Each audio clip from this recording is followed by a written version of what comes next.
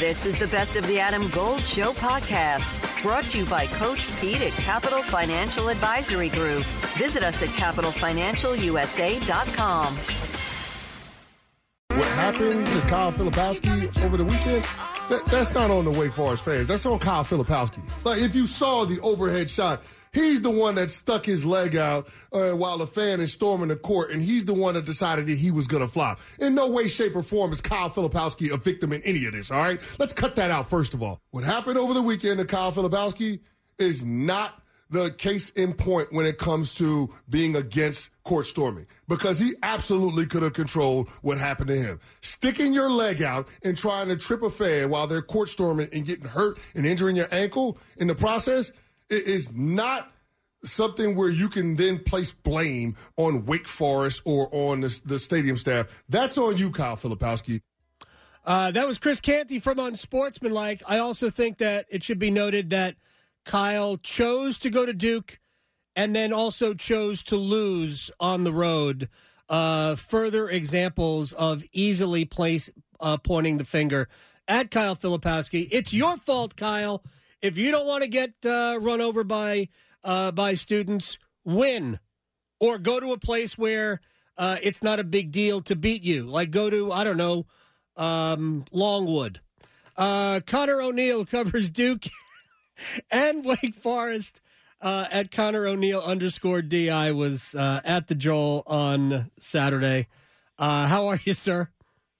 I'm, I've got the Twitter bit where I screenshot Bobby Portis headshot. Yes. For the eyes popping out. That's kind of me right now after listening to that clip. Oh my gosh. Like I said before, and I saw it on Twitter, people blaming Filipowski. I'm not even sitting here blaming Wake Forest. I'm not blaming the fans. I'm not anti-court storming. But if you blame the athlete there, I just think you're misplaced. And I'm trying to be as kind as possible.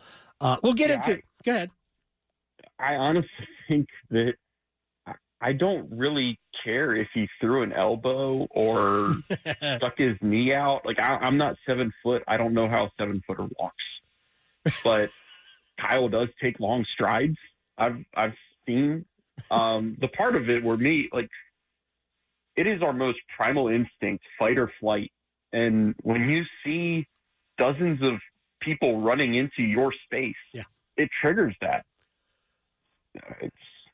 Adam Gold here with my man, Coach Pete DeRuta, Capital Financial Advisory Group. Are most of your clients hands-on, or they just give you their money and let it work for them? About 90% give the money, and then we meet every year and go through status reports, have a financial pit stop, making sure everything's fine. It is like a puzzle, Adam, but for the next 10 of you, we'll solve your own retirement puzzle at no cost or obligation. Call and claim your comprehensive review with Coach Pete and the team, 888-843-0013, or text ADAM to 600-700. Adam Gold is a paid spokesman. Investment advisory services offered by Capital Financial Advisory Group, a North Carolina registered investment advisor. I mean, you're just trying to protect yourself at some level. You're trying to get out of there without getting hurt, and obviously it didn't work. Filipowski, whatever. I mean, we don't know what the status is. John Shire said ankle in the postgame. It turns out it's knee. That's probably a lot worse than ankle if you think about it, but all we can do is kind of wait until Duke releases whatever the information is, and they've got a game coming up, and maybe we'll know by the time they take to the court. Right? Maybe we'll know who is it that they've got coming up this week. You might Louisville on Wednesday night. They don't need Kyle. Well, I shouldn't say that. They probably do need Kyle Filipowski. It wouldn't be a great sign if he wasn't going to play in that game anyway. All right, let's talk about the game because I think the game was significant, and I don't think there's any there's no proof here about Wake Forest other than we all thought that they were a good team, and at least Saturday they played that way against an outstanding opponent. What's your read of what we saw? Yeah, thank God we're going to talk about the game because that's the best game I've seen all year, and I'm pretty sure it's the best game I've seen since the 22 Final Four with Carolina and Duke. And I don't know if any game I ever see from then on will supersede that one, but I mean, just such a high-level game. You have so many talented players, and in a game where he needed to be the best player on the court, Hunter Salas was the best player on the court, and Wake Forest had him. Everything flowed through him. He was open on the kicks from Duke doubling down in the post in the second half, so Duke had to adjust. And then when they adjust and start taking that away, that's when you have Andrew Carr step up and make a few buckets down low. That's when you have Cam Hildreth hit a corner three. Cam Hildreth has had a busted wrist for more than a month now. It's not gotten any better, even though he's stopped. He's had all kinds of different stuff on his wrist. Right. It's not like it magically healed. Like, he still needs surgery after the season. and he's the guy that hits the three to make it a chasing situation down the last couple minutes. Just so many high level plays. Duke was a lot more balanced. Like, you have Filipowski. I think it was Filipowski, Roach, McCain, Proctor, all in the 17 to 14 point range. Yep.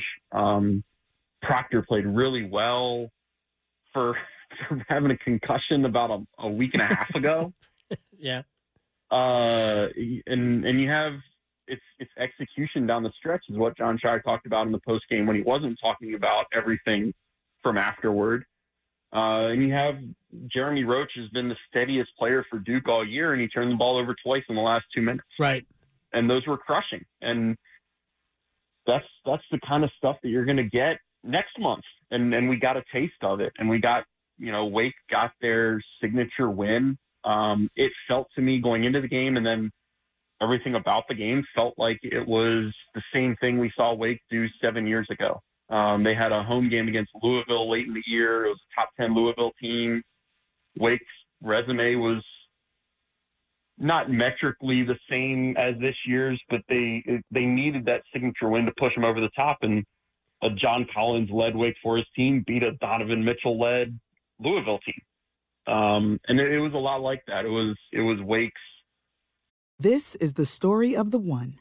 As head of maintenance at a concert hall, he knows the show must always go on. That's why he works behind the scenes, ensuring every light is working, the HVAC is humming, and his facility shines. With Grainger's supplies and solutions for every challenge he faces, plus 24/7 customer support, his venue never misses a beat. Call quickgrainger.com or just stop by.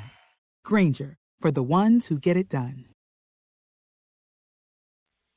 Here we are moment. We're not picking up a quad one win. There's quad one wins where you beat a top 30 team somewhere, and there's quad ones where you beat a the 63rd ranked team on the road, and you can just kind of snipe one. Yeah, right. Exactly. Yeah. For Wake, it was the former, and it was their arrival moment on trying to get back onto the national stage.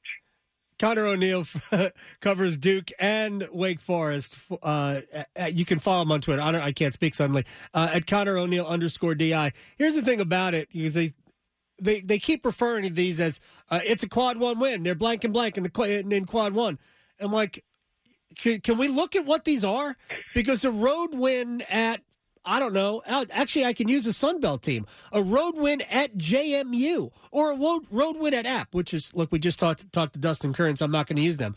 But a road win at JMU and a home win over Duke or North Carolina, they ain't the same animal.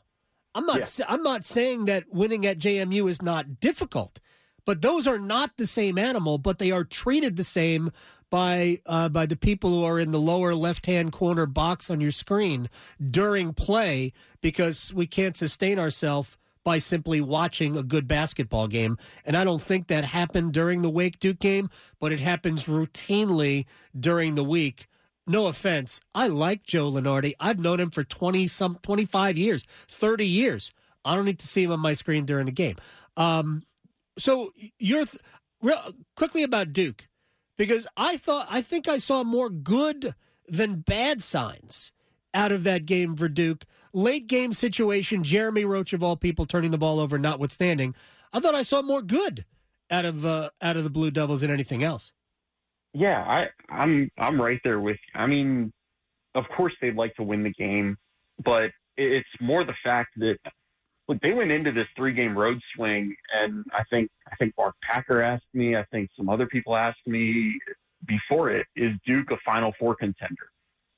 And they're such a hard team to evaluate this year because they've lost now 3 games since the first week of December, but they had a high-profile loss in the first week of the season and then lost 2 road games to bad teams at Arkansas and Georgia Tech. Yeah. And so and then every time, they lose a home game to Pitt, they lose at Carolina, the at Carolina game, that game is always going to be seen through the prism. Like that's going to be the one on which they're judged. I went into this 3-game road swing saying, I want to evaluate their, top tier upper echelon of college basketball credentials based on how they play in this next 3 games. And they had the Jared McCain explosion at Florida State. Yep. They had an utter thrashing of Miami on the road. Granted, a shorthanded Miami team. Yeah. And then they played a high-level basketball game that they just made 1 or 2 less plays down the stretch than the other team. And the other team happened to be at home.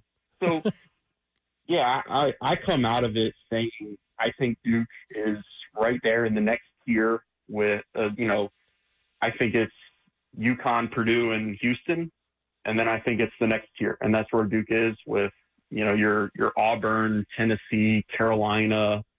They're right there. They can beat anybody in the country, and against one of those top 3, I mean, they're teams that you would see in the Elite 8 or Final Four, and I think Duke could hang with them on a good night. Yeah, I think they're more matchup dependent maybe than some of the other teams there because I think physicality can definitely impact them, but they're also going to play for the ACC regular season championship if that matters, barring a surprise when they take on the Tar Heels at Cameron Indoor next Saturday. So I think that's what it's going to be like. Duke still has to play Virginia, but I think the Blue Devils are it really also depends on the health of Kyle Filipowski, and we hope that he's okay. But again, I thought I saw a lot of good out of the Blue Devils, and I also think that, again, I don't know if Wake Forest proved anything because they still have to do it, but I think the end of the regular season schedule for them, like if Wake doesn't go, you could lose to anybody, but I think if they don't go 4-0, they've kind of made a mistake. Yeah, I think 3-1 also should put them in, and one of they've got 2 on the road this week. They've got 2 at home next week, and the one at home that I'm really looking forward to is the last game of the year. Clemson. Yeah, which I think would be another quad 1. The silly thing about the quads is Wake Forest went into the weekend with 1 quad 1 win and came out of the weekend with 1 quad 1 win because Florida dropped from 29 to 31. It's just, we tracked it from Florida climbed up there. So a couple weeks ago, Wake retroactively got a quad 1 with Florida moving into it. And now they get the big win against Duke. And hey, guess what? Florida, I assume Florida lost. I don't even know, but Florida dropped a little bit, so you're still on 1 quad duty. But yeah, Wake now has to go on the road twice this week and prove that they can win on the road. They have done it before. They've done it this season. It's just not been very frequent. And that was the point that Steve Forbes made this morning was the game at Notre Dame tomorrow night is just as important as the game against Duke. It's 1 game in the win or loss column, and the shine is going to be off the Duke win in a hurry if they blow 1 at Notre Dame. Yeah, don't lose that. I think the win at Virginia Tech might be the one that really puts them in because road wins obviously mean more and all of that. But who can figure out the net anyway? Wake Forest suddenly moved up to number 28 after being in the 40s based on a blowout road win of somebody who ain't that good. So I can't figure it out. The net is maybe the dumbest metric I've seen. Of all the dumb metrics, I think the net might actually be the dumbest of all of them. Conor O'Neill Deacon Illustrated, Demon Illustrated. It's everything. At Conor O'Neill _DI. Man, I appreciate your time. I'll speak to you soon. Thanks, Adam. Appreciate it. Did you know that your unused medications could end up in the wrong hands? It's important to keep your medication secure in a locked location, such as a locking box or locking cabinet. When it's time to dispose of them, safely and properly dispose of old, expired, or unused meds by using an at-home disposal product or a medication disposal box in your community. Don't miss out on medication take-back events happening near you. Don't let anyone take what's yours. Lock your meds. Be aware. Don't share. Learn more at lockyourmeds.org/NC.